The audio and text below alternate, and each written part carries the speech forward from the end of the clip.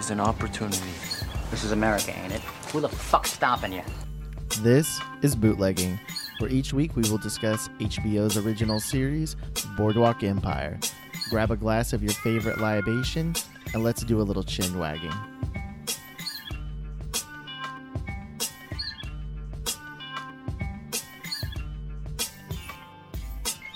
And welcome to Bootlegging, a Boardwalk Empire podcast, Season 2, Episode 1. Back, baby. We are back. It's been a little bit of a break. Oh, my God. How was... way too much happening in between. How was spring break? Yeah.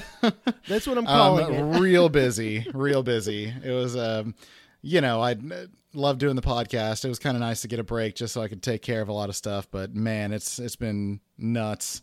Really busy. So I'm excited to get back to it. Yeah, I mean, oh, by the way, this is Colton, and the individual that was just talking is Chris. Yeah, this is Chris. We just got too far. We did. A little too excited to get into this. Yeah, man, I know mine was busy. Me and my wife, we did our honeymoon. We went to Korea, so yeah. I saw the pictures. Yeah, for those of us that follow us on Instagram, he posted plenty of pictures on Instagram. Showing it off, rubbing it in our faces. Yeah. And he got to go to Korea. In Korea and Chicago. I did Chicago, and that's right. I got to see some cool stuff. I'll do a shout out. Did a really cool tour with Davey. Very knowledgeable. He's a professor at the University of Chicago. Actually, does a walking tour for I guess a side job. And he walked us all around downtown Chicago. Nice. There's a lot of cool history there that I didn't know about. Some of the stuff I felt like the little arrogant asshole that was like, I already know the answer to this, right? Actually, he was known as Al Capone. No, he was very good. Davey I watch Boardwalk Empire. I think I know a little bit more about Chicago than you do. You live here in this city, so. No, it was a lot of fun. We were very, very busy. But we're back with our mundane lives now. So let's do mundane podcasting. Yeah, right. Spice it up. Spice it up with some podcast. So we are back. This is Season 2, Episode 1. Now, we are going to be a lot more serious this season. I thought it got a little too crazy last season, so there's no more drinking on air. Okay, we're not doing all that. Okay, I didn't get that memo, so I went ahead and pre-drank. So I'm actually having a St. Arnold's Oktoberfest, so nice. It's the season. Yeah, it's October, so. No, but seriously, my wife actually just bought some pumpkin beer, some Dogfish Head pumpkin ale. Yeah. It's the pumpkin is what they call it, and it's very good. It's brown ale with pumpkin spice. So I am already knee deep in the pumpkin spice. Call me a basic bitch if you want, but once the pumpkin comes out, I'm down. I'm in it. You and me both. I just can't wait for Pumpkinator, St. Arnold's Pumpkinator. Oh my God! I was just looking it up today because I'm like, yes, I need that in my life right now, so bad. I have like 3 or 4 bottles in storage, so if you don't live in the Houston area, you don't have Pumpkinator. Pumpkinator is a little harsh at first. Yeah, you want to let that age. Yeah, so I have a couple bottles from like 2015 up in there, so I'll have to open one of those up for a special episode. Oh yeah. All right, well, let's get in. So the Season 2, Episode 1, it is titled 21. Now, real quick, written by Terrence Winter and directed by Tim Van Patten. If you've been listening to the podcast and if you've been watching the series, we already know those names are very, very popular. Dudes, Terrence Winter, showrunner. Tim Van Patten is directing, I think, all episodes basically. So yeah. Oh. Now, the title, what did you get out of the title episode? Or the title of the episode? I have no idea what the title... when we first started the episode, Beth mentioned like, okay, well, it's because of the 21st president, and I was like, no, I don't think that's right. And we looked it up, and it's like, no, we're on the 29th president at this point. Okay, but it's kind of funny that we brought that up because Beth was even like, I'm gonna remember that forever now. So now I know at least 3 presidents and the order that they were. So So that helped. That was good to know that. But yeah, that's what we thought at first. We thought it was because of the presidential election. It turns out that's not the case. So I have no clue what that number signifies. All right, so what I think it is, I've gotten a couple meanings from it. Okay, one is season 2, episode 121. Okay, right. That's one. I don't know if that's it. I kind of think that's part of it. Okay, another part of it is I think in the series, because some time has passed from last season, as we'll see, as we're watching it, it's not like the next day, right? A little bit of time has passed. I believe they're in 1921. So okay. I think that this whole season takes place in 1921. Sense. Now, where I also think there is some relevance to it. Now, in other countries, this isn't going to apply, but in America, to drink alcohol, you have to be 21. Okay. Right. And that's, I'm trying to think I'm trying to think how I'm going to word this. In every culture, there's different coming of ages, when you have, Christian, Jewish, different coming of ages, time periods. Right. Well, in America, to drink alcohol, you have to be 21. In myself, I guess I consider that you're a full-on adult. You have every right, you can drink alcohol, you can vote, you can drive, you can do everything, right?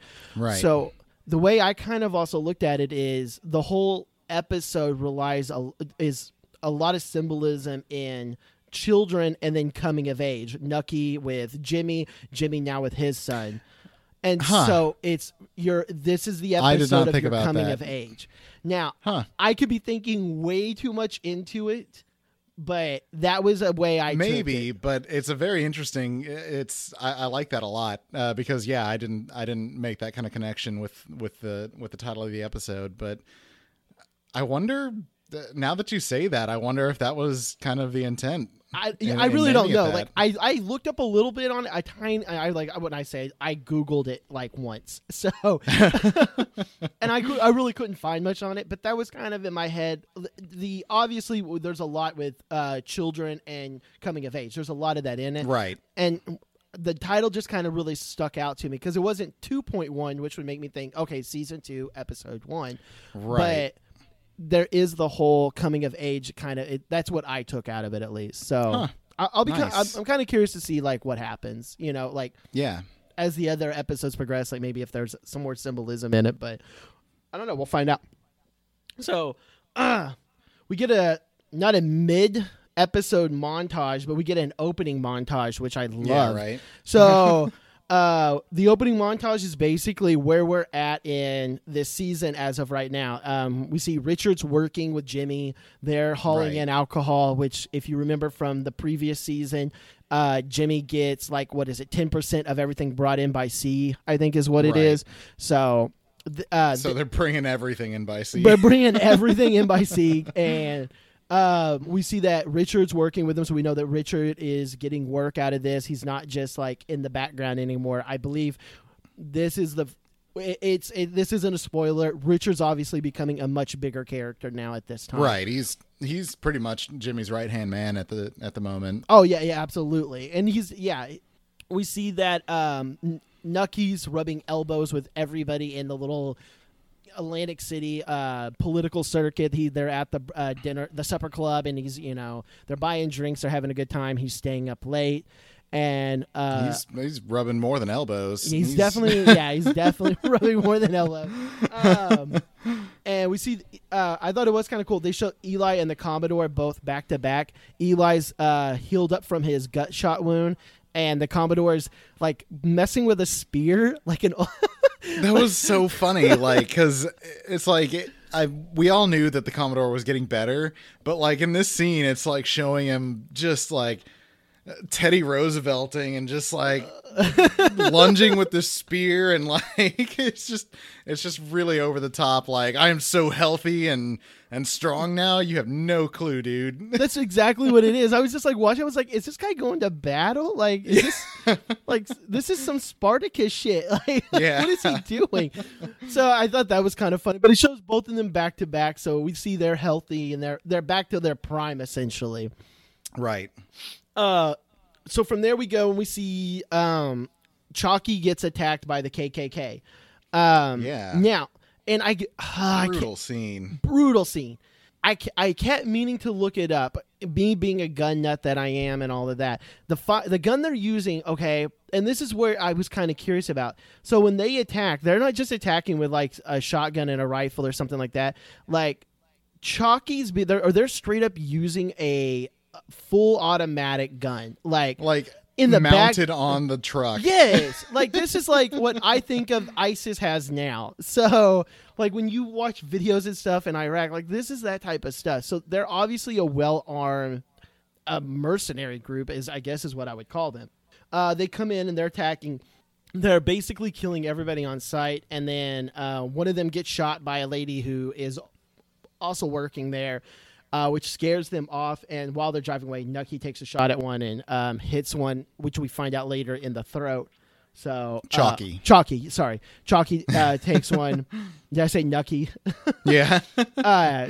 Takes one and hits one in that we find out later it's in the throat. So right. Chalky's not taking any shit from anybody, essentially. Like he's like, yeah, you want to come at me, I'm going to come back at you. Yeah. Yeah, he got super lucky in that entire scene because, I mean, pretty much that whole room he was standing in got wiped out. I think they said that, four people died, I think is what he mentions later. Yeah, and like 10 injured, something like that. Yeah. It was a lot of people. And so, but Chalky got out real lucky, and I think we see later on that he kind of takes that as a sign that, you know, taking these risks isn't as worth it to him anymore. Right.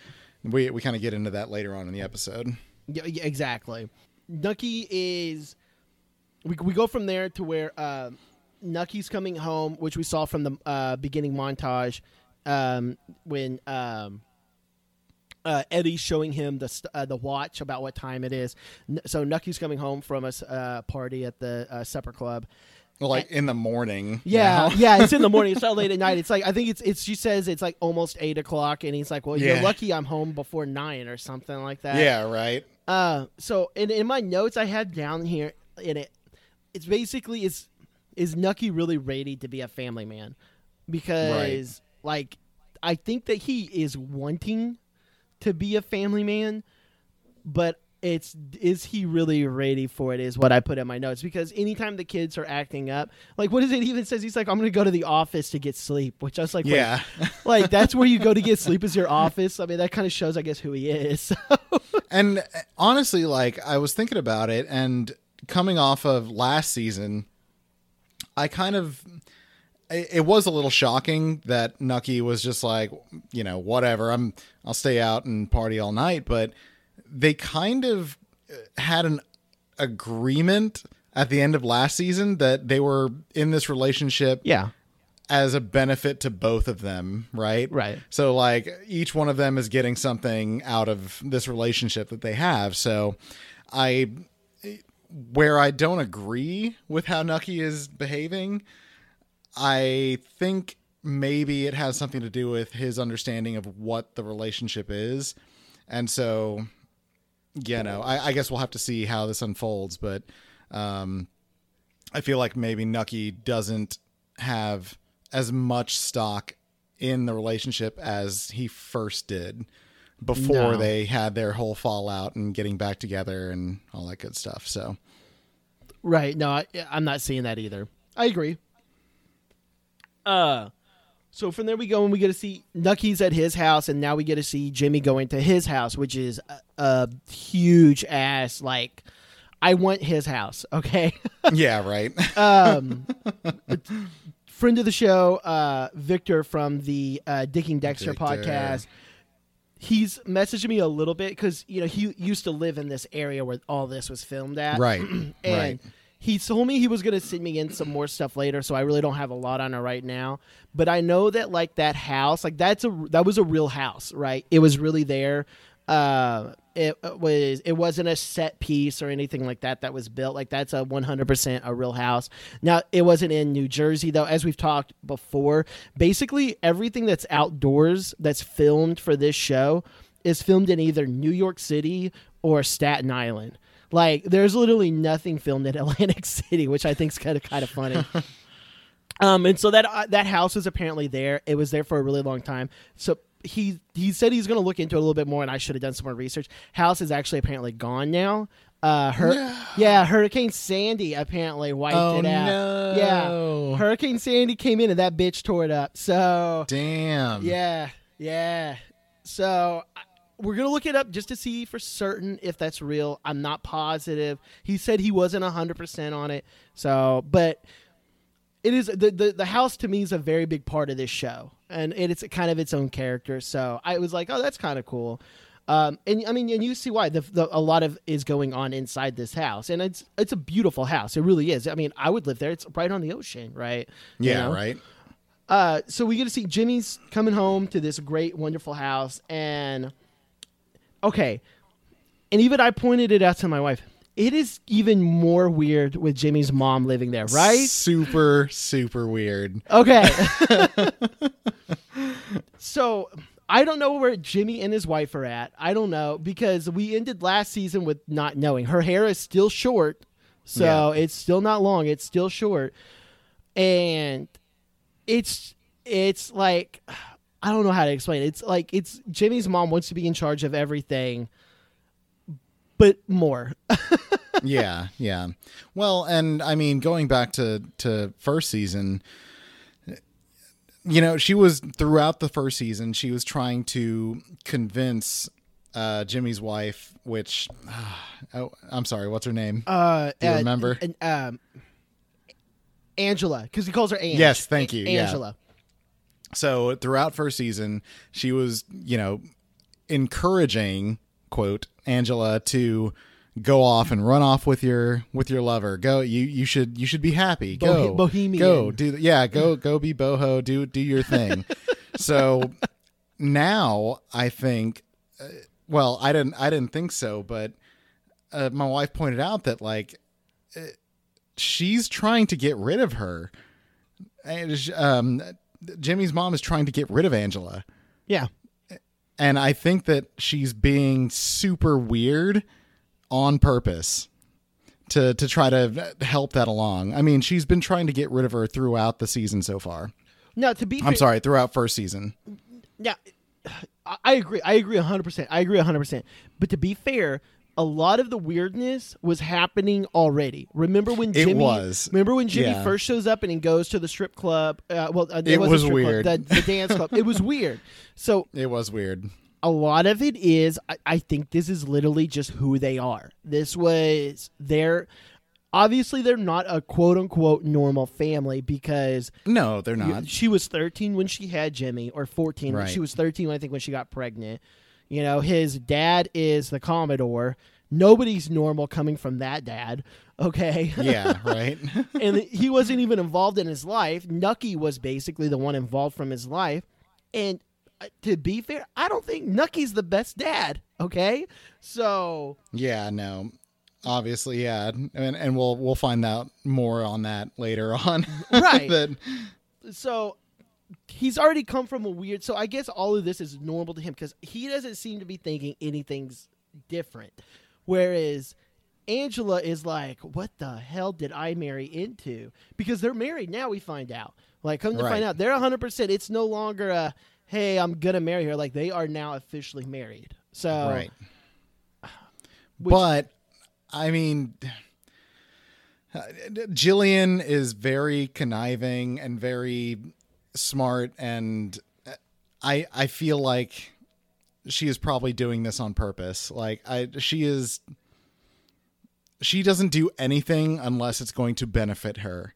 And we've seen that. She repeatedly, she is her or Jimmy. Yeah. Like, those are her two top concerns, and anything she does is in order to put them into a better position. So yeah, I agree. You know, I feel like she's doing this weirdness on purpose, probably, but okay. I guess we'll see. We'll see. Yeah, we'll definitely see. This is definitely going to be something that's going on throughout. I feel like this is not going to like be in this episode and then we're never going to like see anything weird. No, again. I mean it's been happening throughout so far. Exactly. So I'm sure this weirdness is going to carry throughout. So it's just kind of a let's get weird and let's just go with it. So from there, we get finally the man of the hour, Agent Michael Shannon and Mrs. Agent Michael Shannon. Her name is Who Rose. actually- I did look up her name. It is Rose. Nice. There you go. But it will be Mrs. Shannon. So. Mrs. Shannon. And we got a glimpse of her, and we knew she was going to be in the episode because she, in the montage at the beginning, she showed up at the train station to meet up with Agent Michael Shannon. So Yes. she's here visiting just to see what he's doing in Atlantic City, how Atlantic City is, and all that good stuff. Yeah, let's see what he's doing. All right. So. Shh, spoilers. It's not a spoiler. This happened in season 1. No, this is no spoilers. We see that she's showing up, and he takes her to the. I will say this: their post office is now at least. It's more of a federal building, I guess, because he has. Yeah, it's a bit more dedicated to him. It's not just him and one lackey, and that's it. So it's now he's got at two least 2 lackeys who are wrestling for some reason when No he shows clue. up. I guess that's 1921's funsies is wrestling. Yeah, this is all they have to do is wrestle each other. Oh my god.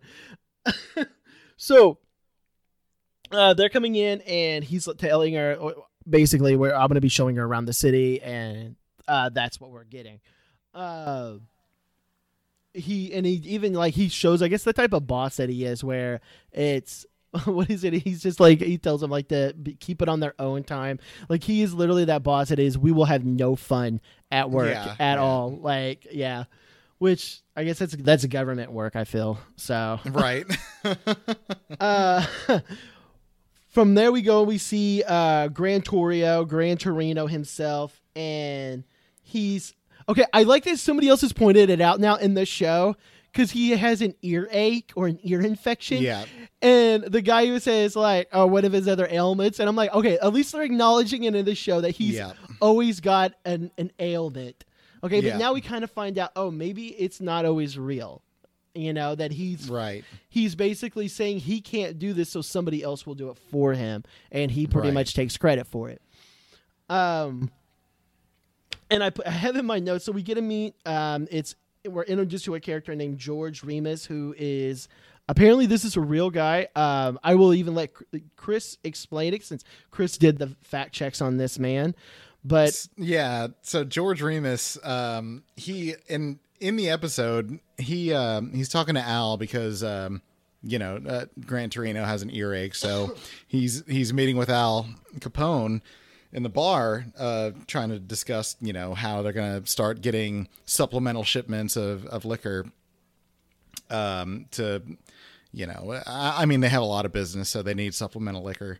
And this guy starts referring to himself in the third person, right, which catches Al off guard, and he's even like, aren't you George Remus? And he's like, George Remus doesn't talk to just anybody. It's like, you're George. Am I not talking to this guy? Like, why are you referring to yourself in the third person? Turns out this guy literally in real life referred to himself in the third person because he just got so powerful and so big that he thought that he needed to address himself as George Remus when he was talking to anyone. Which is unbelievable. Like, what a tool. But it's funny, I even have it in my notes. I have it in my notes. So this is literally a Seinfeld skit. Because there's a character in Seinfeld named Ricky that at one point Ellie refers to himself as where he's like, Ricky likes the way you look. When he's talking to Ellen, he's like, Ricky likes the way you work. And she thinks he's talking about another guy. She's like, oh, he does? He's like, Ricky likes this. So I lost it when I saw this. I was like, that's all this is Seinfeld. But apparently Seinfeld happened in real life in 1921 gangster world. Yeah. So. And George Remus was Ricky. With the jump enhancing shoes. Oh my god. So we see that Al's basically like at that point Gran Torino's telling him he's going to be going down to Atlantic City before he goes back to Brooklyn for some stuff. And Right. the episode even ends where even Capone even says he goes, "Oh, I guess I'm the laundry" or something like that, essentially agreeing with George Remus that, hey, I am being used. Like Yeah. I'm kind of his lackey now at this point. So because apparently George Remus used to be his lackey. So Yeah, that's right. I'm curious to see if that was real. Did you see that when you were looking at it? Was Remus really working for him at one point with Torrio or not? Or did you not read it? I didn't see that part. Yeah. Okay. I feel like, I mean, they've been pretty historically accurate so far, so that I wouldn't doubt it one bit. So yeah, I'm kind of curious to see that if he worked with Capone like in the 18 the 19 like early 1900s or something like that. I'm kind of curious. And hopefully he's in this more. Like I honestly can't remember if he is in this more or not. There was a lot in this first episode where I don't think remember George a Remus would say lot. that George Remus is going to be in this show quite a bit. Colton can't wait to see George Colton Remus. can't. God, you douche. This is a Colton. I can't wait. I'm going to start doing it. You just wait. Colton didn't like this part in the show. Colton's getting very irritated. From there we go and we see that Nucky's collecting. They're setting up. I'm trying to think how to do the wording on this. They're setting up for the big roadway that they were talking about with last season. The $12 million expansion to have the highways out throughout New Jersey. Right. The entire reason that he got into the politics so heavy in the last season. Yes. So that he could get this money for this road building. Yes. And we see that the land is vastly owned by them. Right. Not all of it. Like I think they say not all of it, but like the most of the land is owned by them. Most of it. Most of it. The construction company that is going to be in charge of it is going to be the mayor's construction company. Right. And the bidding for, I guess, materials is by this little greasy-looking Irish dude. Yeah. Who pads Nucky's wallet with a fat stack of money. Oh, yeah. Yeah, he's like, wait, so you're building 40 miles? Well, here, maybe this will convince you to hire us to do this. For gravel. Yeah. So he gets the money. Nucky gets his little cut of the money. I mean, I'm sure that's just a small cut for him. And he goes to I put it down in my thing. It's his safe room. I don't know what else to call it. It's his like closet. But we see that he has like a little stack of like a ledger, which we've known about the ledger. He's got a false bottom in there, and that's where he keeps all his, like you said, his ledger and his giant sack of money. And I guess that's kind of more like me. I'm kind of wondering if that's more like emergency money because it's in a different area. Like I feel like Nucky has a lot more money than what's in there. That's kind of his. Oh yeah. His shit goes too south. I'm gonna grab this. That's what I kind of viewed it as. But obviously, we see Eddie come in to talk. So obviously, Eddie knows something about it too, or he trusts Eddie enough to allow him in there while he's in there. And Eddie comes in to talk because there's some problems with the kids, and we'll find out more about that in a little bit. We get from there to the boardwalk where we see Mr. and Mrs. Agent Michael Shannon. And they're being escorted along the boardwalk. They make eye contact with Nucky, who Mrs. Shannon even sees and asks who he is. And Michael Shannon says it's nobody, kind of showing that he can't go anywhere in that city without running into him, Right. And we see that she has a pamphlet. And I thought it was really funny that the pamphlet, which is supposed to be the good Christian conservative pamphlet or whatever, it has like the places that Jesus would not go to. Yeah. Yeah. But I thought that it was funny that she like almost has a heart attack from it. It's just like, oh my. And even Agent Michael Shannon's like, I'm so sorry you had to see that. Yeah, like some words. It's literally the names of the bars that you shouldn't go to. Like that's it. That's it. Like I can go to the most conservative person in Houston and let them know, hey, there's an Hoyos Locos over there, and they're gonna be like, They're gonna be like, oh crap, really? And they're like, yeah, don't go there. I'm like, oh, okay. Like, they're not gonna get offended and almost pass out. Absolutely dare you, sir, speak those words in front of me. Well, then you go to Oyos Locos. I'm not going there. Oh. I just thought that was kind of funny that's like, I guess, how conservative and tight they are. And I thought it was kind of funny that when so at that point, she even says, because she sees the incubator room and you see it in her eyes, like, okay, I can't give him a kid.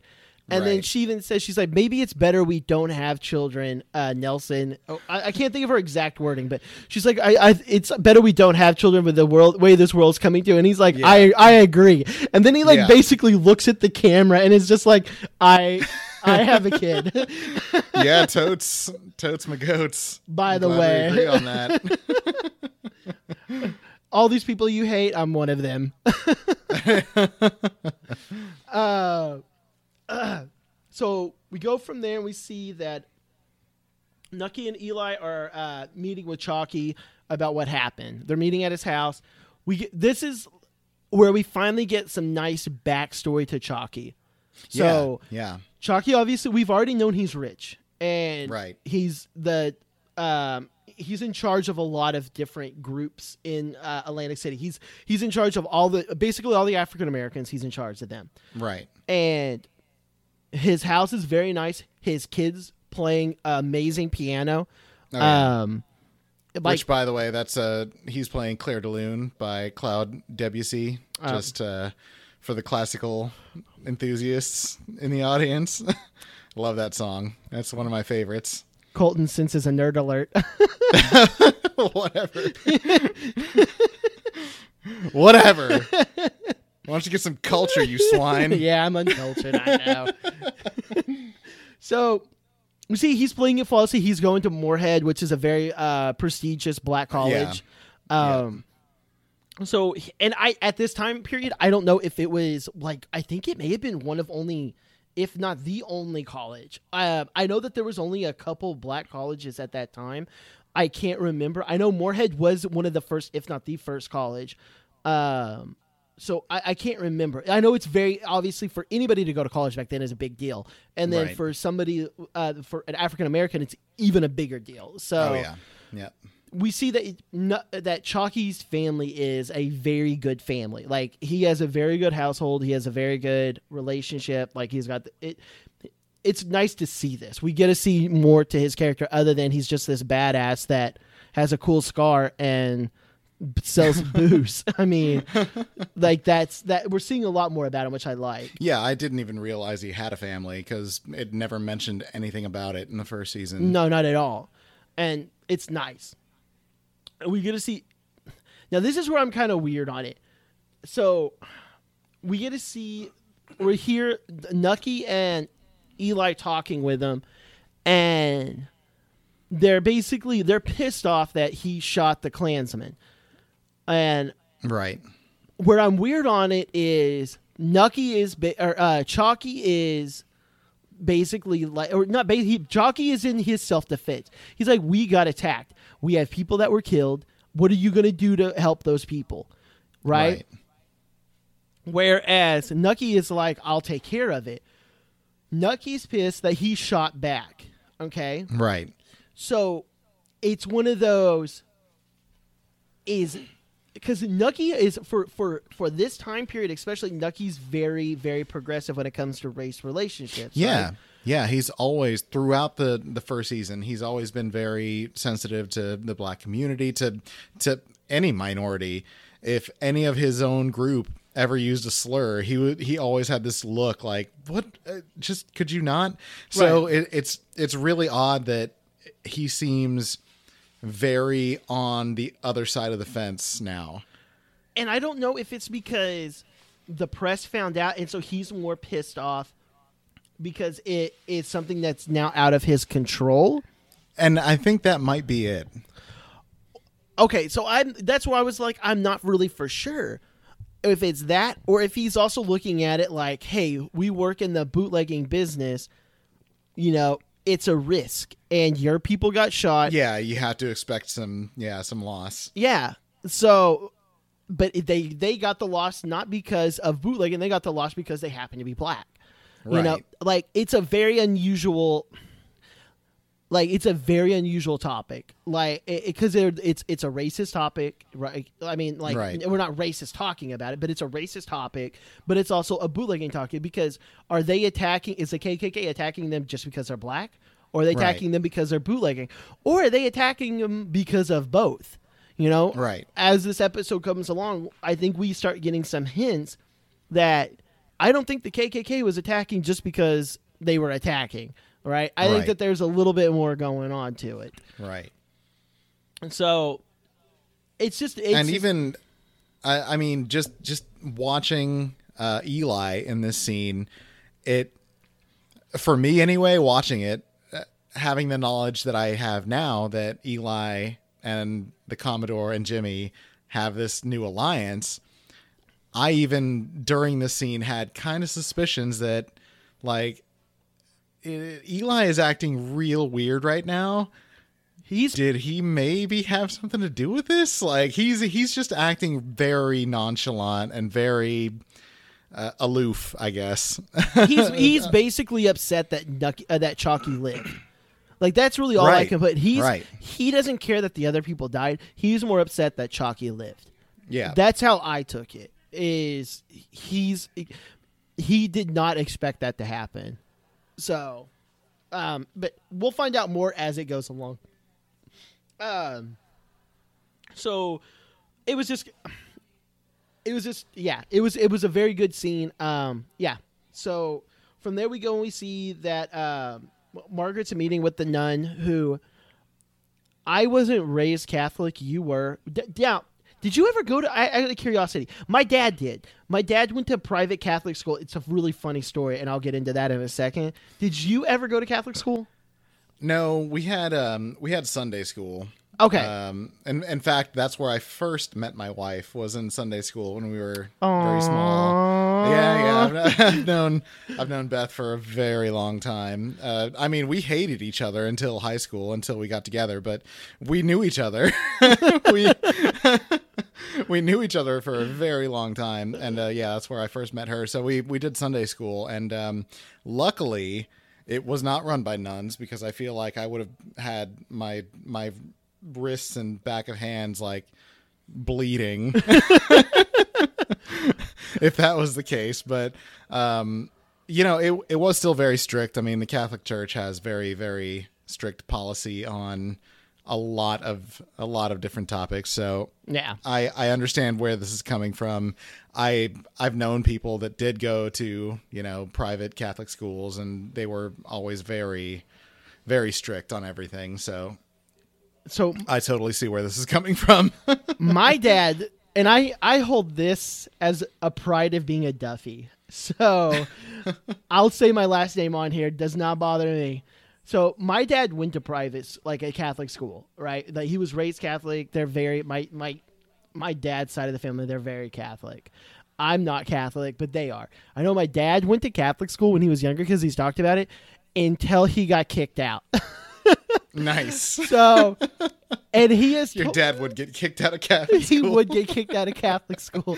I don't know the exact reasons. From what I understand, it had something to do with basically being my dad. Yeah, it's like...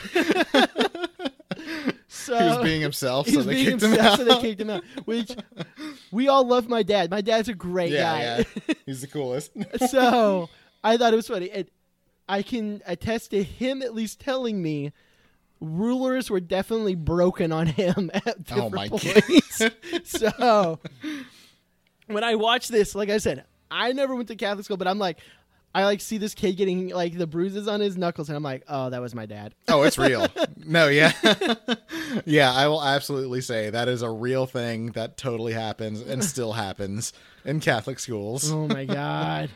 So we see Margaret's there to talk with the nun about basically why her son's getting hit, because her son's got the bruises on the knuckles, and we find out he's been playing with fire.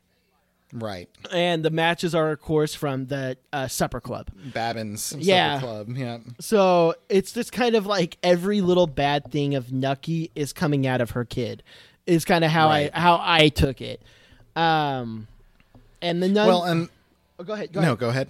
Oh, okay. Well, and that's the thing is that when that came up that he was playing with matches, and I think the nun asks Margaret, like, where would he pick up this kind of behavior? It clicked in my head like, oh my God, this kid was with Nucky when he torched his father's house. Right. So of course he's like starting to get a fascination for fire and everything like that. Like this was totally Nucky that did this to this kid.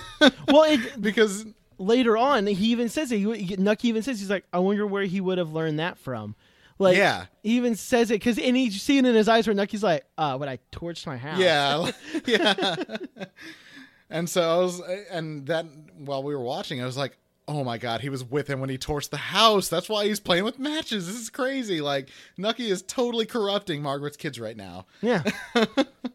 I think, and the nun's pretty much putting it in Margaret's head, like there's a bad influence, which is Right. Nucky. Right. We get to go from there and we get to see, and because we'll come back on that more because it does come up yeah. later on. So from there we get to go and we get to see that the Commodore is meeting, and they're meeting with Eli and James about what's going on. Right. It was, I'm trying to think of how to word this. Oh my God. They're meeting and they're talking about basically what's happened. It's kind of expanding out about what had previously happened in the last season, that they're working together. They've essentially, without saying it, that they pretty much hired the clan to take care of business. Right. And it's not working out because Eli was tasked by Nucky to take care of the clan. Eli's not taking care of the clan because Eli wants the clan, essentially. At least that's what we're kind of hinted at, to pretty much clean out the business so that they can take over. Because that's the whole thing is Jimmy wants to take over Chalky's business. Right. And then obviously Eli will get a cut from it, and they're all working with the Commodore, and the Commodore is basically being the Commodore and then talking about like the animals in the room and stuff like that. And he does actually do a really good line. I don't know if I always agree with this line, but the line is still true. Okay, whether you agree with it or not, whether you agree with the Commodore and his philosophies or not, the world will remember you for what you've done, not what you attempted. Yeah. Right? Yep. So whether it's good or bad, the world will remember you, but it's about what you've done, what you've accomplished, not what you attempted. And he goes into, like, you had even made a point to compare him to Teddy Roosevelt in a way where he's got all the animals in the room and stuff. Yeah, exactly. So, like, because he killed this bear, right? Killed this massive bear by shooting it in the gut. Any good hunter will tell you that that's not a good way to kill an animal. It's a horrible way. Yeah. Right? That's a horrible way to kill an animal. Your animal suffers. You don't do that. But it doesn't matter. He still killed that animal. That's how he looks at it. And he even like kind of celebrates the fact that he did it that way because he's, you know, asserting his dominance. He shot this bear in the stomach, and he says, like, I sat there and he looked me in the eye while he was dying. Like that was a total like power move by him. He just wanted to feel that power. So it kind of shows like this dude is ruthless. He will do whatever he needs to do to make sure he's on top. Yeah. And as kind of a side note, the hunting aspect of this entire episode, because it comes up a lot in this episode. In fact, earlier when Jimmy was, you know, first shown at home with Angela and Jillian, he says he's going to take his son out shooting seagulls because that's what he used to do with Nucky back in the day when he was little. So, I mean, the hunting, and you mentioned this with the title, it calls back to that a lot to bring up the father-son dynamic again, which they've brought up in season 1 quite a few times. And I feel like thinks about Nucky kind of as a figure in his upbringing because they used to go hunting and shooting and everything like that together. So absolutely, it's cool that they keep bringing that up in different scenarios throughout the episode because it's a big part of the dynamic there. Right, and we'll get into more of that in another scene. But I agree with you 100% on that. I agree with you 100% on that. Yes. So from there we go and we get to see that I have these this whole scene kind of put in together. We go and we see Nucky is speaking about to the black church about what has happened, and they're very peaceful, right? They're very they're upset, obviously, rightfully they're upset. And he's talking to them about, these, he won't mention the name, which I love that he says that, actually, because I'm very big on that, not to get political or anything like that. But, when in today's time period, we have, these mass shooters and things like that, I don't believe in saying their names, right? Those people are pieces of shit. You don't mention their name. Don't publicize them. Yeah, don't give them the acknowledgement they want. Exactly. And to go along with the Commodore in a way on that, you're remembered for what you've done. I don't want those people remembered. I don't want the Klan remembered. The Klan's a piece of shit. So I like what he says in his little speech. I'm like, man, like, this is Nucky. This is what I like. Especially for that time period. That's awesome. He's doing that. And this is the type of filming that they do, because he goes from that and you still think he's talking to the black church, but he's talking to the white church. It was a great transition, and it really caught me off guard. Like, if you would literally be like, wait, was I playing Candy Crush? What happened? Hold on, it was a right? really great transition. Great cinematography there. Yeah, Nucky is a talking out of politician each to side the of his max. mouth with no He problem. is speaking. That's all he's doing, with no reservations about it at all. I couldn't believe it. Like, when I'm watching, I'm like, that. Never mind. That's why he's Nucky Thompson. So, and we find from there that one of the Klan's members, the one that was shot in the throat, is dead. He died. And the church is extremely upset. The white church is extremely upset. And Nucky tells Eli to go and arrest Chalky to save his life, essentially. Because if he's in jail, we can at least save him. This white church is ready to go on a lynch mob. Like, they're already getting upset. So, yeah. Well, exactly. So he sends Eli out to go and pick up Chalky, and we're going to find out more about that when we come back. We're going to take just a little quick break and refill our beverages. There's no beer at all. So we're not drinking this season. Call. Yeah. All right, I'm going to go get some Neo water. I'm going to get a cold glass of buttermilk. Okay. Okay. And we'll be back in a minute after the break. Hey, sister, do you still believe in love? I wonder. Oh, if the sky comes falling down for you, there's nothing in this world. We'll get right back to the break. We're going into Agent Michael Shannon, and he's at dinner with Mrs. Agent Michael Shannon. Okay. You had said this right before the break, that we were going to have a glass of cold buttermilk. Okay. He orders a steak, turtle soup. Now, have you ever had turtle soup? And I mean, I've never heard. I was going to say, I've never had turtle. Is it made with turtle? So I can't say. I remember turtle soup in the Teenage Mutant Ninja Turtles movie. But I've always wondered, is it a real thing, or is it called turtle soup? So, anyways, he orders turtle soup, a glass of cold buttermilk, and I was just like, that's a very strange meal.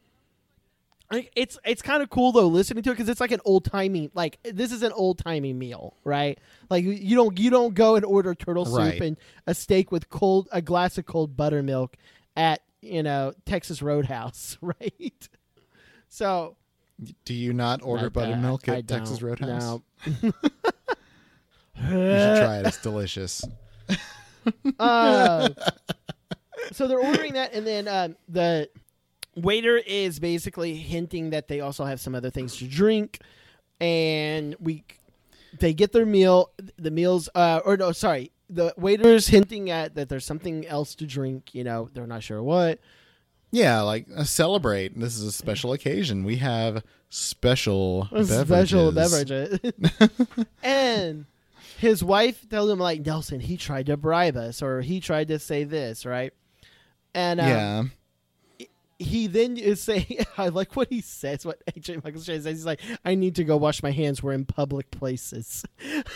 Yeah. It's like, that's Yeah. He's like, don't worry about it. I need to go wash my hands. So we find out he more than likely, no, he did. Not more than likely, he did. He went and called his people, and they finished their dinner, and he asked her if she wants some butterscotch pudding, which that may be old-timey, but I love butterscotch pudding. So good. Waiter comes back, and Michael Shannon asks him about having a glass of whiskey and a glass of champagne, and he says, which I was really surprised when it was happening in real time, because I was like, he is like in front of his super, super tight butthole wife. Like, can I get some whiskey and champagne for this occasion? What I thought, because like I said, this whole episode is like I'm watching it new. I don't remember 99.999% about what's happening right now, okay? When he said that, in my head, remember whenever he got with Lucy, he was having drinks. And I'm like, he's wanting to get drunk. He got loosened up. Yeah, and he's that's like, what I thought hey, too. maybe I can get my wife to also loosen. That's how I took it. Yeah. No, me too. I had that thought too. So I'm not the only one that was thinking that. No. So ask for it, and then surprise, this is everybody. Asia Michael Shannon's a badass and knocks the dude the fuck out, essentially. He was just trying to get a confession. It. That's all it was. And that was the funniest thing, is that like the entire dinner, their entire reason for being there, it's their anniversary, for fuck's sake. But he used that as an excuse to bring this whole restaurant down because he is so dedicated to his work. No. Like, unbelievable. I think it was a spur of the moment thing. I don't think. Oh, you said, he went to go call his people when he went to go wash his hands. So maybe it was I think it was a spur of the moment thing. Now, I was talking with my wife when we were watching this, and she says that. Like exactly what you're saying. She goes, well, was that on the pamphlet? And I was like, I don't know. I don't know if it was on the pamphlet or not, right? Yeah, it might maybe have been. It was. Huh. So maybe it was part of his whole plan. Maybe it wasn't. I honestly don't know. All I know is that he does disappear for a little bit and then comes back, and the people show up, right? Now, right. Where I do like this show, because it's a little bit of humor, and it's only when you're really, really, really paying attention to it. Did you notice what all the men in the restaurant do when everybody runs in? Did you catch what everyone's doing? Oh, no. Every single man in the entire scene, every single man takes their coffee cup and downs it. Everybody, yes. Really? I did not notice that. That's funny. When he first hits the guy, everybody's like looking at him like in a panic, and then he goes, "Gentlemen," and then like everybody comes running in. Every single man in that restaurant, except for one guy in the corner, is taking their coffee cup and downing it. Which they're all hilarious. drinking whiskey. I did not notice that. I did not notice that. That's so Watch funny. it again. I didn't catch it the first time. It was the second time around. I was dying when I was like, they're all drinking whiskey.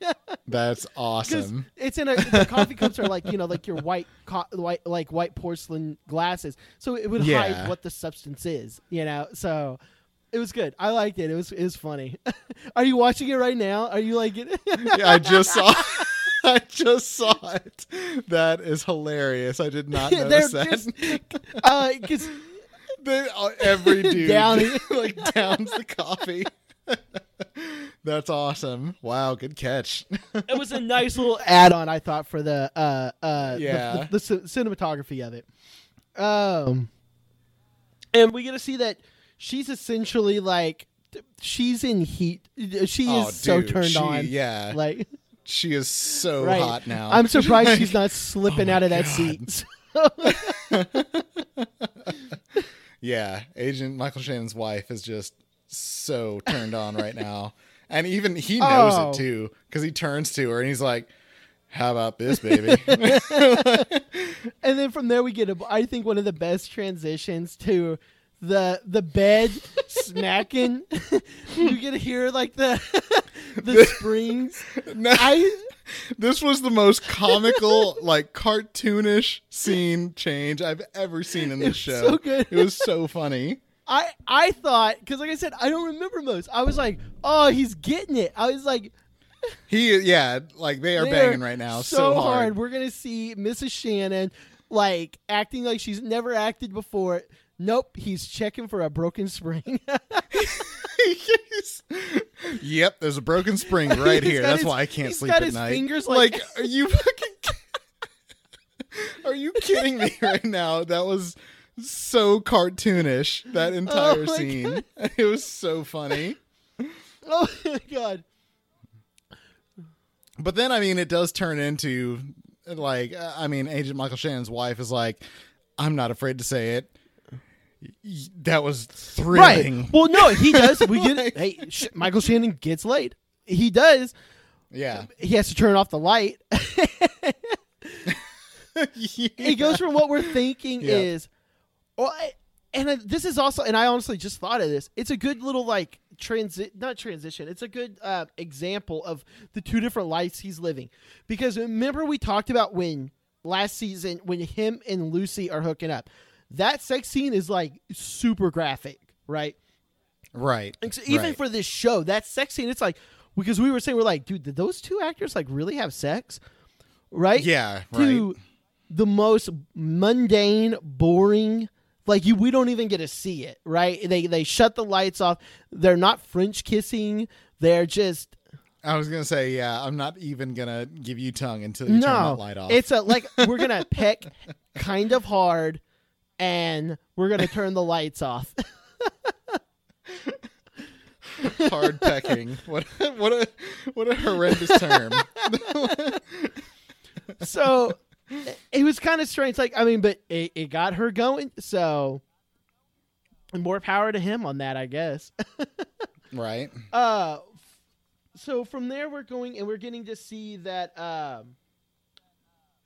it's Nucky and Jimmy. They're at the funeral for the Klansman that died, who was shot in the throat. Now, Right. how sad is it that this dude's getting buried in his Klan outfit? Yeah. Like- yeah. And even like all of his friends are in their Klan outfits there to see That's him what I'm off. saying. Yeah. Like people from like 500 years from now, you know how we dug up like pharaohs and we're looking at them like mummies. People will dig this up and they'll Yeah, be like right. opening up a casket and they'll be like, "Oh, I wonder who's buried here." They're gonna like see like, "Oh, that's one of those outfits." Oh, this is a racist piece of shit. Like, So this is who you were. Okay, so for then. now to forever, you're gonna be buried in a symbol of hate. Fan-fucking-tastic. Yeah. Like, I thought that was really funny. Like, not funny, like just like pathetic, but also funny because it's like I can see people doing that. Like, I can see people being Yeah. proud of that. Like, no, he was proud of his heritage. We're gonna put him in. All right, cool. Like, I mean, yeah, nowadays you just get a swastika tattooed on your forehead and there you go. no, but that That's- means you're a hipster in Shoho in New York now. So.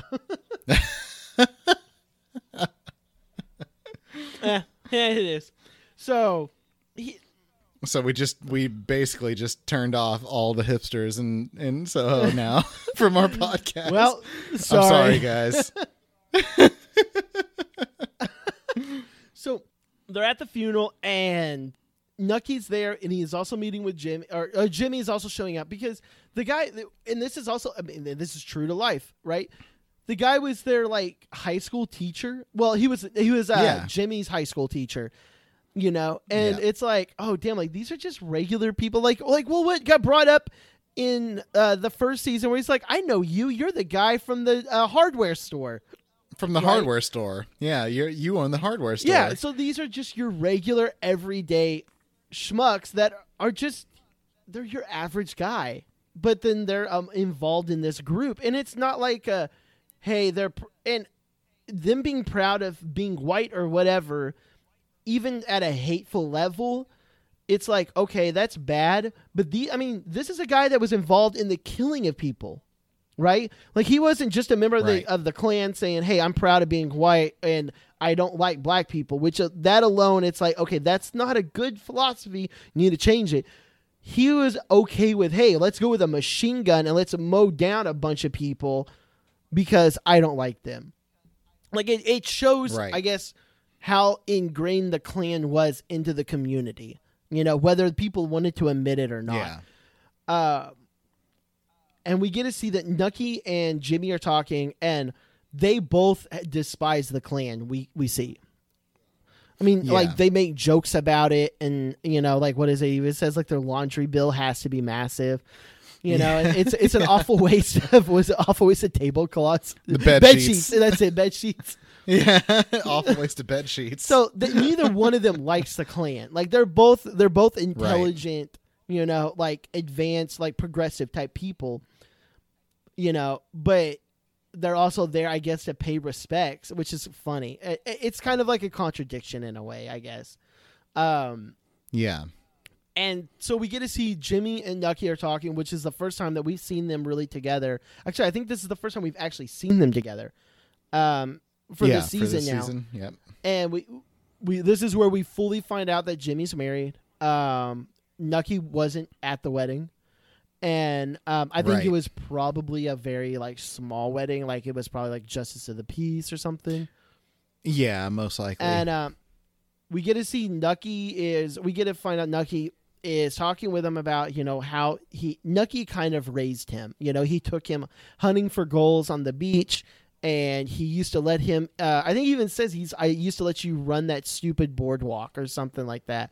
So as a kid, I guess, I'm assuming as a kid, like, Jimmy used to kind of maybe be like a little child gang or something like that on the boardwalk. That's how I envision it in my head. It's like Newsies on the boardwalk. So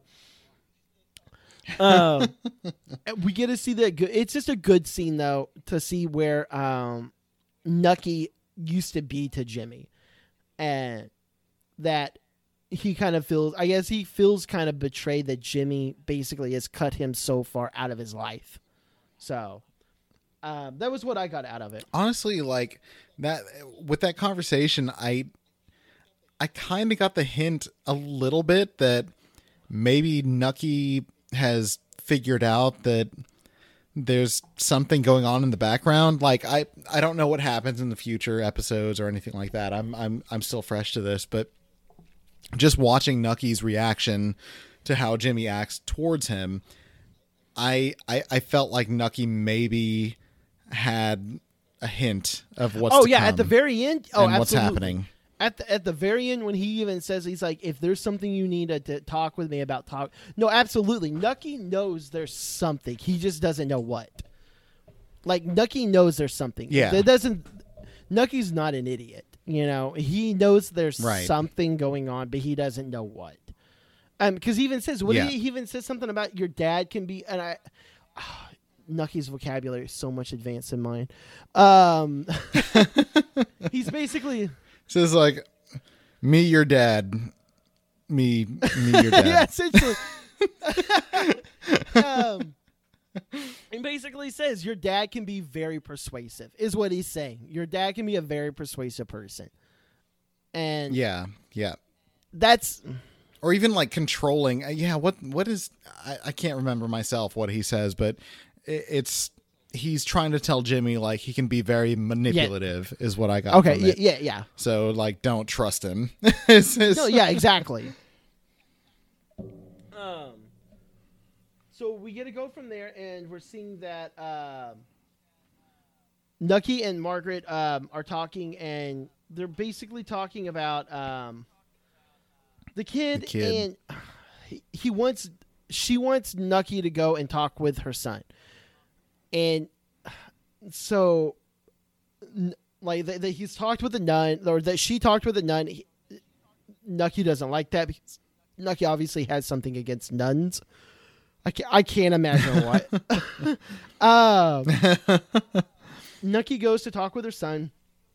With it's Teddy, right? If I remember right, isn't it Teddy? Mm-hmm. And goes to talk with him. Now, I think it was kind of funny. So, because this is where we find out that, like, where he was like, where would he get the idea to mess with fire? Like, well, I wonder, right? Yeah. So he goes in there. Okay, yeah, I guess maybe it's also because of what's modernly been happening recently, where it's coming out with the Catholic Church. But like when he goes in there, kid first starts like about to take off his pants, and I was like, oh shit. That's horrendous. It was honestly like what like stuck out in my head, and then when he's like, "You're gonna hit me," I was like, "Oh yeah, that's right, he got hit." Like I was like, "Oh god," I was like, "This episode's about to become an SVU episode real quick." We went into. It's like, oh, thank God, he just thinks he's gonna get beat. So. Thank God. So Nucky talks with him about why he's messing with fire. He's really saying he doesn't understand, and Nucky's trying to be a dad, but then in true Nucky fashion, the only thing he can really do is like, hey, here's $20 to not burn shit down. That's all he knows how to do is just throw money at it. Like, hey, go buy you some sweets. Yeah, Here like, damn it, dude. Like, I don't know how much sweets cost, because he even messes with the money a little bit. He's like, is it $100? Yeah. Is it $20? He was about to give him $100 bill, or one of those, what is it, $1,000 bills they used to have back in the day. $1,000 for some saltwater taffy in 1920. But yeah, it's like all he knows how to do is throw money at the shit, and like this'll solve all my problems. Here's some money. Yeah. Go do this. Yeah. Like, it shows where Nucky's at in raising a family. He doesn't know how to raise a family. He doesn't. Right. So from there we go, and we get to see that Agent Michael Shannon is letting his wife go.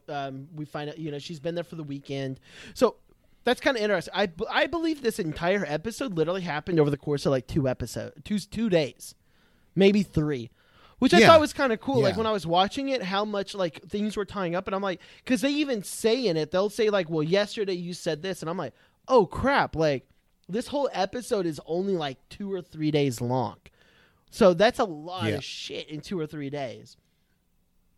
So she's leaving. She was there for the weekend, and he's wishing her goodbye, and she says, like, how she can't live there. She thought she could, but there's no way. So she's going back home, and I thought this was kind of sad, where she's like, he says, Agent Michael Shannon says, "I'll see you next month." And I was like, damn, like they only see each other once a month. Yep.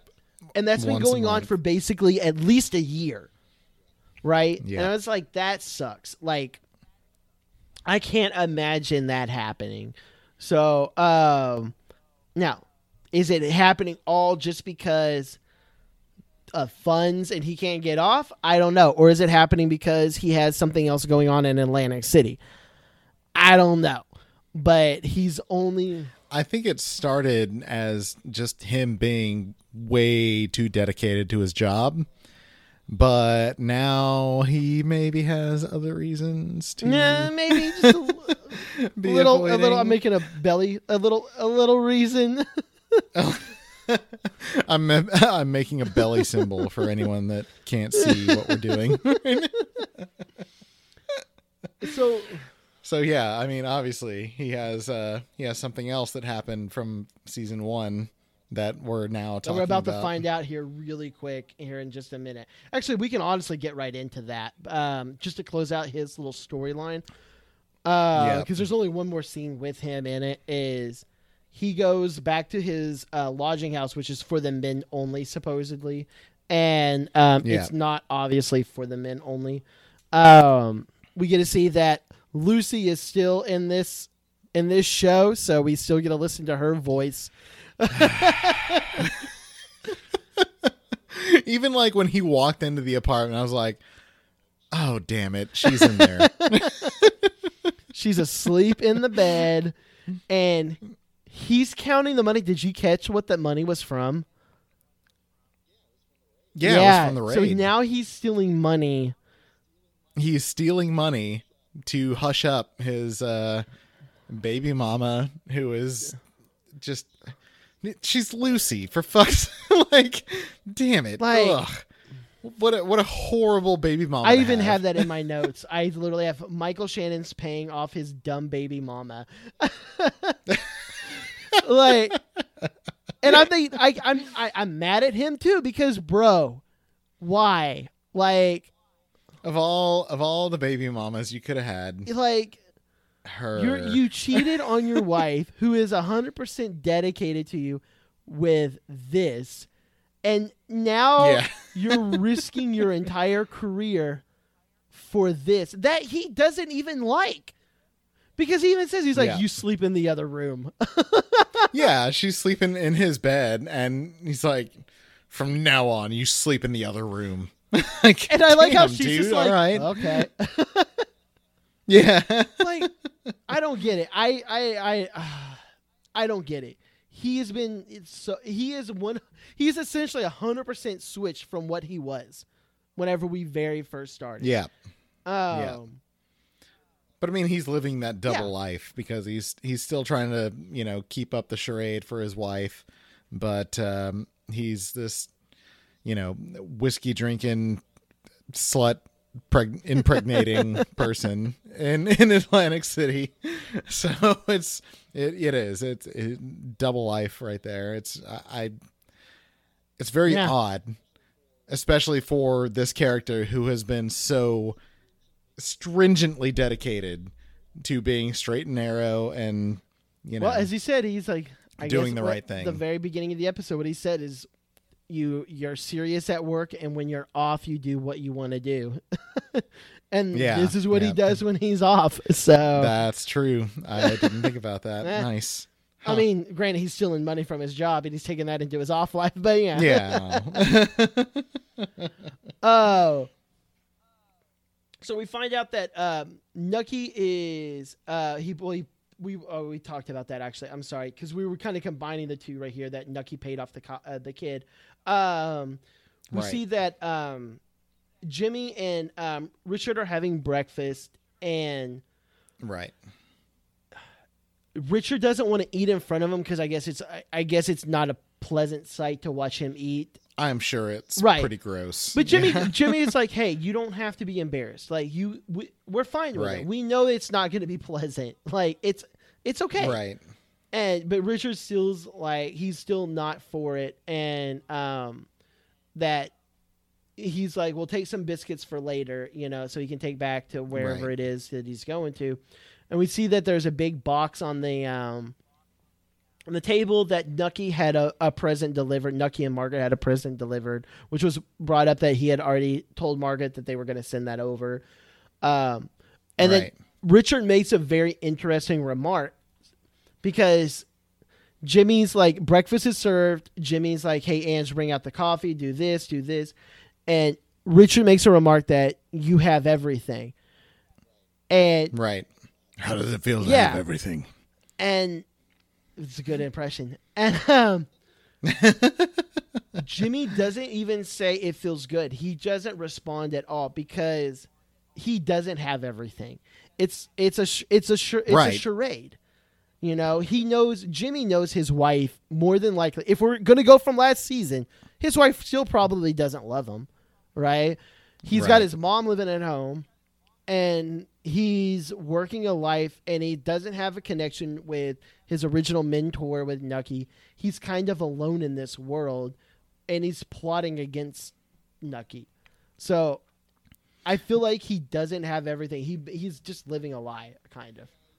But I feel like that was, I love this scene, honestly. And I love every scene with Richard Harrow because, I don't know, his character, his situation, I love everything that he's done so far in this series. But in this scene especially, he says that, and I feel like it gives Jimmy something to think about. Because it's all relative, their situations.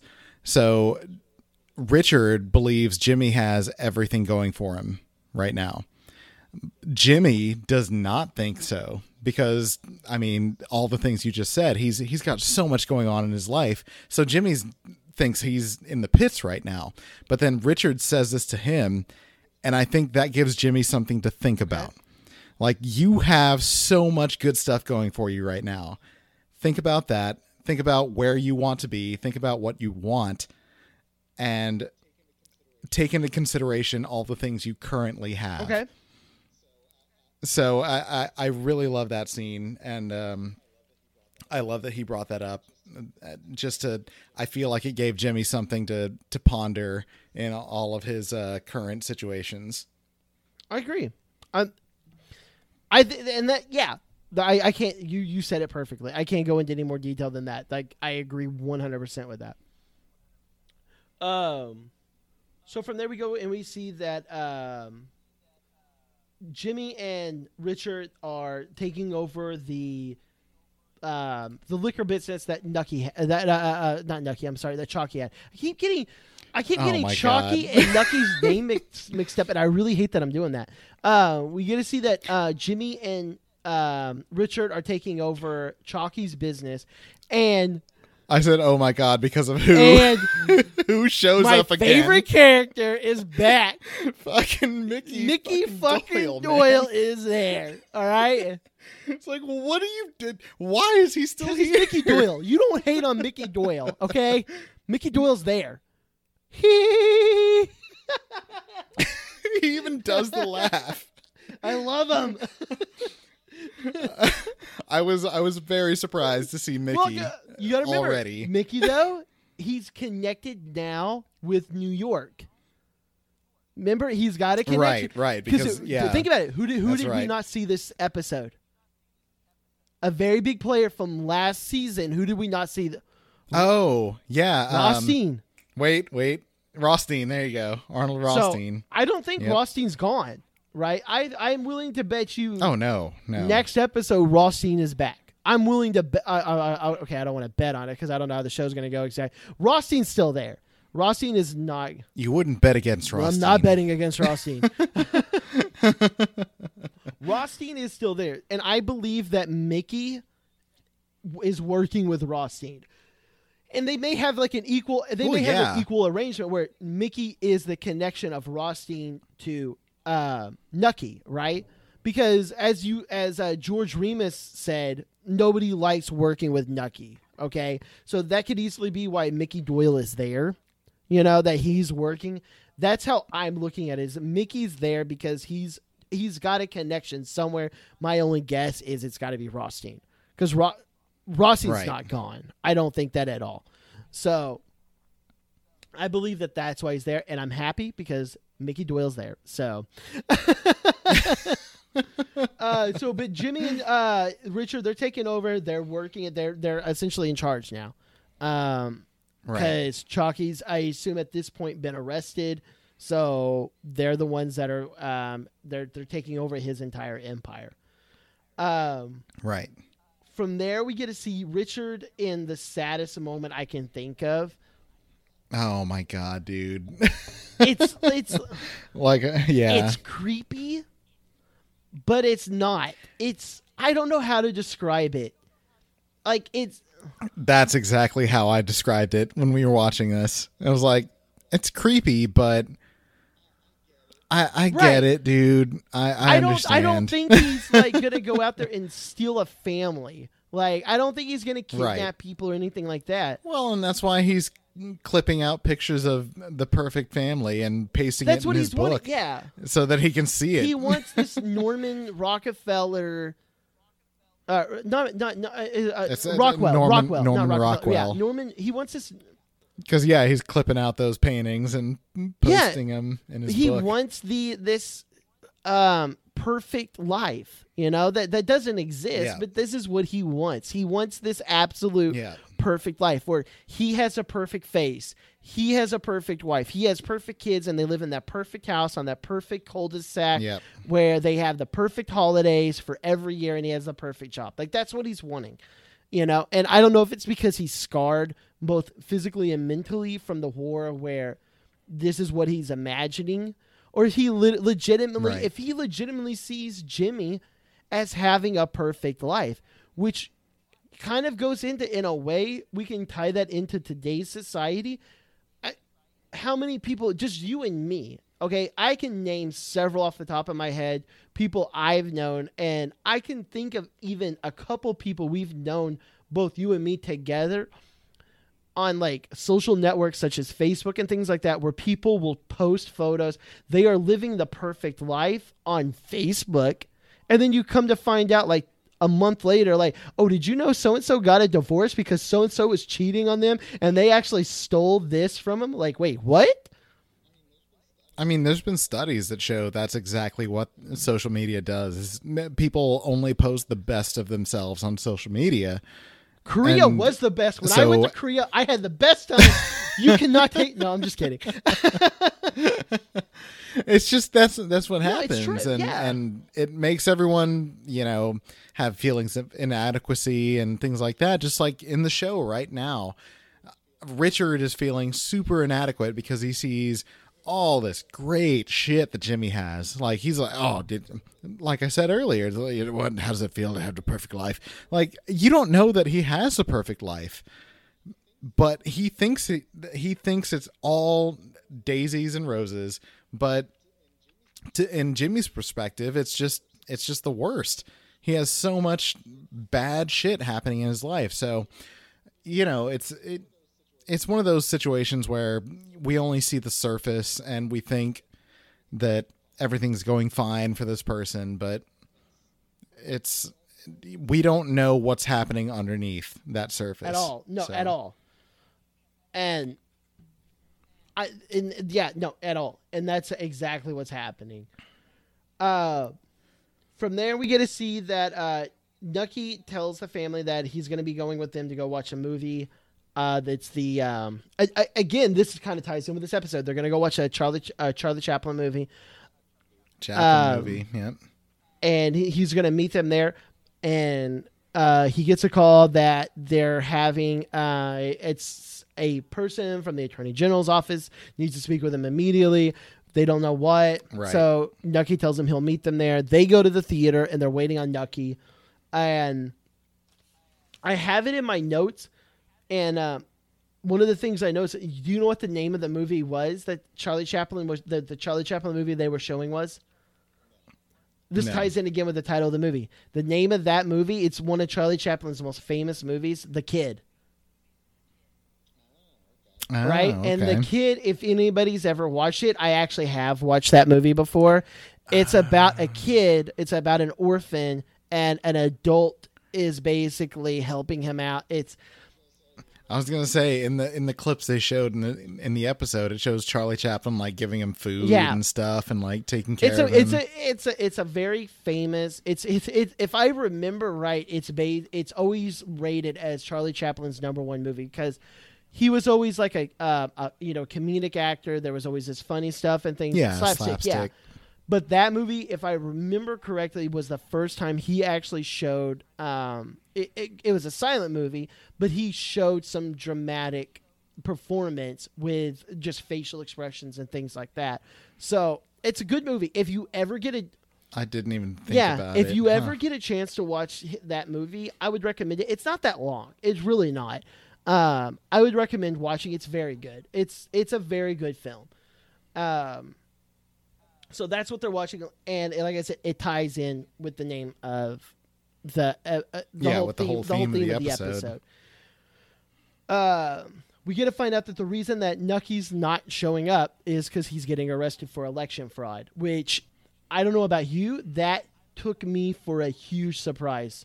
Oh yeah, that was a very big. And so now surprise. the big thing now is who is ratted out Nucky.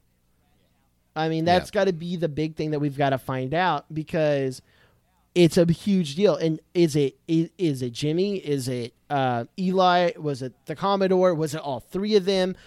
Will Nucky find out? I don't know. It's a huge deal, right? Maybe it was neither one. Maybe it was somebody else that ratted him out. I don't know. I kind of, for whatever reason, the first person that popped into my head after that was the guy that was running, the other guy that was running for president, or what? He wasn't running for president. He was It was the guy that was denying the money to Nucky for the construction I know money. who you're talking about. Yes. Silver Fox. What the hell is his name? I cannot remember. I know who you're talking about. I know. I thought it was that Okay. guy. That's the first person that popped in my head. I was like, that dude is getting his revenge right now because he did not get his way. Okay. The senator. He was running for Right. senator. Yeah. I just can't think of his name right now. That Nucky had worked on his team. Yes. I just cannot think of his name. It's not Harding because Harding's who won the presidency. Yeah. I don't remember at all. No, that's a good observation. It's yeah. He might not come back, but that's the first person that popped into my head. So that's why we find out that he's not showing up, and the episode ends with Jimmy opening up the gift that Nucky sent him. There's a fat wad of cash in it, which Jimmy just tosses to the side. Like, he's just like, I don't care. I have money. Because Jimmy, at this point, we can tell he has money. Like, Oh, yeah. money doesn't. Yeah, he's pretty well made. Like, the money, whatever. I expected it. There's nothing to it. And there's a carving of, it looks like a father and a son hunting a deer. And Yep. Jimmy looks at it and he puts it in a closet up on the shelf away from view. As we've talked about with this show, the symbolism can get very, very like in your face. Like we really Real think thick. we get it. He's taking away the childhood, putting it in the closet. He's hiding it away, right? He's just, I want it out of sight. I don't want to think about it. And he's not destroying it or anything like that. It could be used at a later use.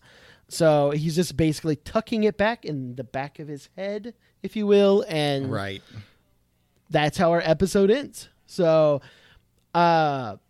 fantastic first episode. Did you have anything else that you wanted to talk about on it? No, not really. Like I said, the theme going throughout, it was, the father-son relationship. They used hunting a lot. Yes. And that's why they, like I said, they really laid it on thick with that wedding gift just to tie it all together.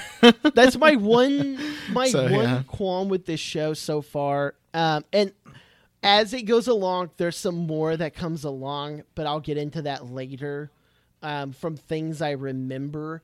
But my big qualm with this show so far is just the symbolism is very, very in your face. It's very, they don't leave a lot to like, hey, what could this mean? Like, it's a kind of a, hey, let's be as simple as possible.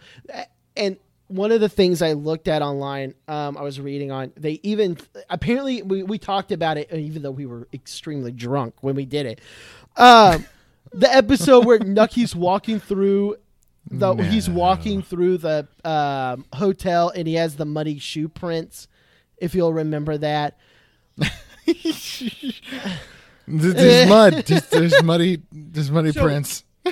I do remember. Apparently, as drunk as we were, that right there is actually majorly talked about when this series was very first being aired. People would sit there and refer to that. They'd be like, this show is full of Nucky's muddy footprints. So it's that obvious. It's like, okay, we get it. You're dirty. You're corrupt. Yeah. Or, okay, there's daddy issues. Or, okay, we get it. There's this going on.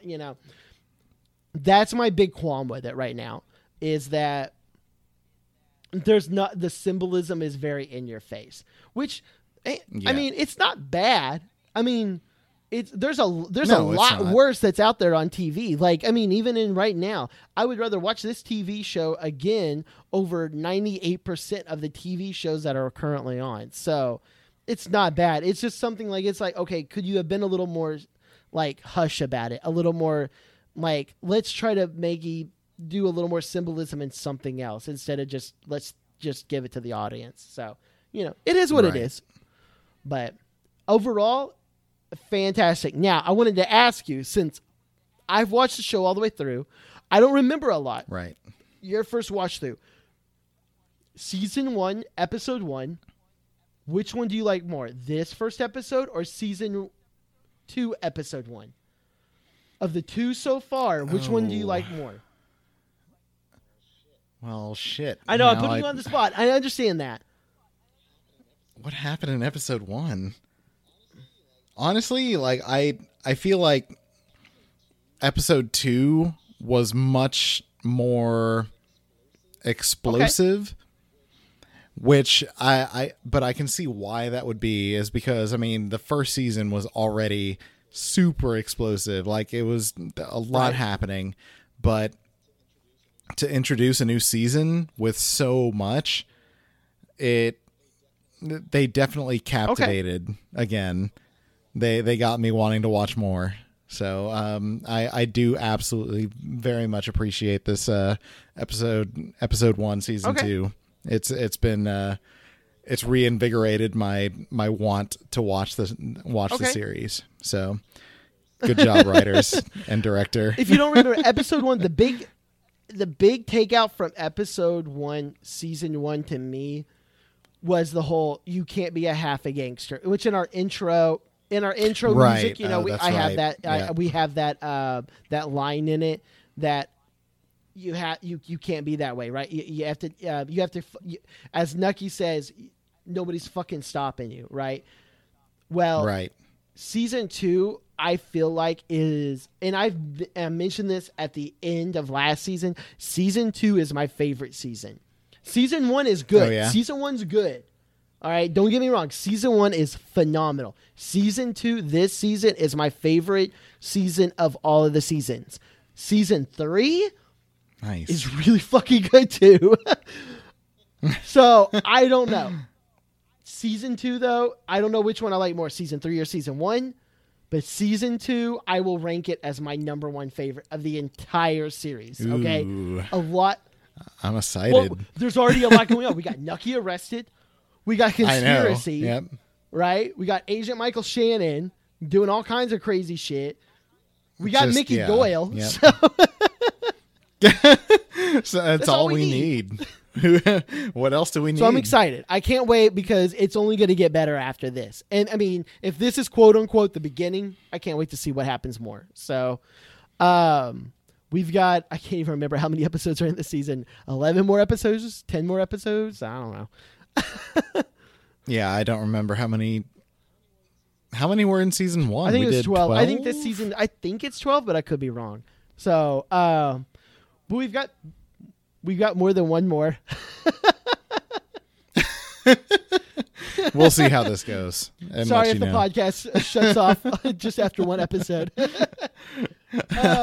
So until then, thank you all so much for listening in. We're back up and running. Season 2, baby. Let's do this. We, unfortunately, and I'm talking about it late in the episode, we were going to do a special episode of Heat. We realized Heat's 2 hours and 40 minutes.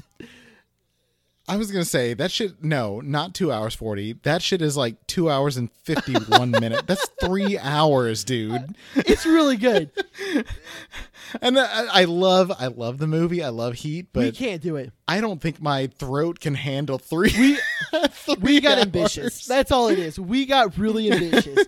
We will do definitely another special episode. I don't know what yet. I want to talk about a movie at some point where we can do a movie where we can try to like lower it down to like the running time that it's not. Heat, we can't do that. We just can't do it. We'll summarize Heat though. If anybody has never seen it, Al Capone, Robert De Niro, badass. Watch it. There you go. Okay. So you said you meant Al Pacino, oh who my is God. basically Al Capone, but no, they're the same Al person Pacino, basically. So I Robert understand. De Niro. There you go. That's it. So no, you left out a very, very major person. Val Kilmer. Yeah. Thank you. So if you hit Iceman, for fuck's if sake. you haven't watched it, I highly recommend it. Which I did when I was watching that movie and taking notes. I didn't realize how many stars are in that movie. Dude, it's a ton. Yeah. Yep. So fantastic movie. Like I've watched. That's I think me watching and taking notes. I think that's the 5th or 6th time watching it. It never gets old. I highly recommend it. Go and watch that movie. It's the ultimate gangster movie to me. It really is. I mean, I love it. I love that movie. I can't talk about it enough. So, plus you get to see Al Pacino sit there and talk about a great ass. So, Yeah. greatest line in any movie history. I was gonna say the ass, right? The ass. He's got a great ass. So until then, we're gonna see y'all on episode 2 for this season, which is gonna be entitled entitled Ourselves Alone. I can't wait to get to it. And until then, we'll do a little bit of chin wagging. Y'all enjoy. We're not drinking though, so don't worry about Some that. buttermilk. we're drinking buttermilk. It's fine. Two roads become one, the old and the young.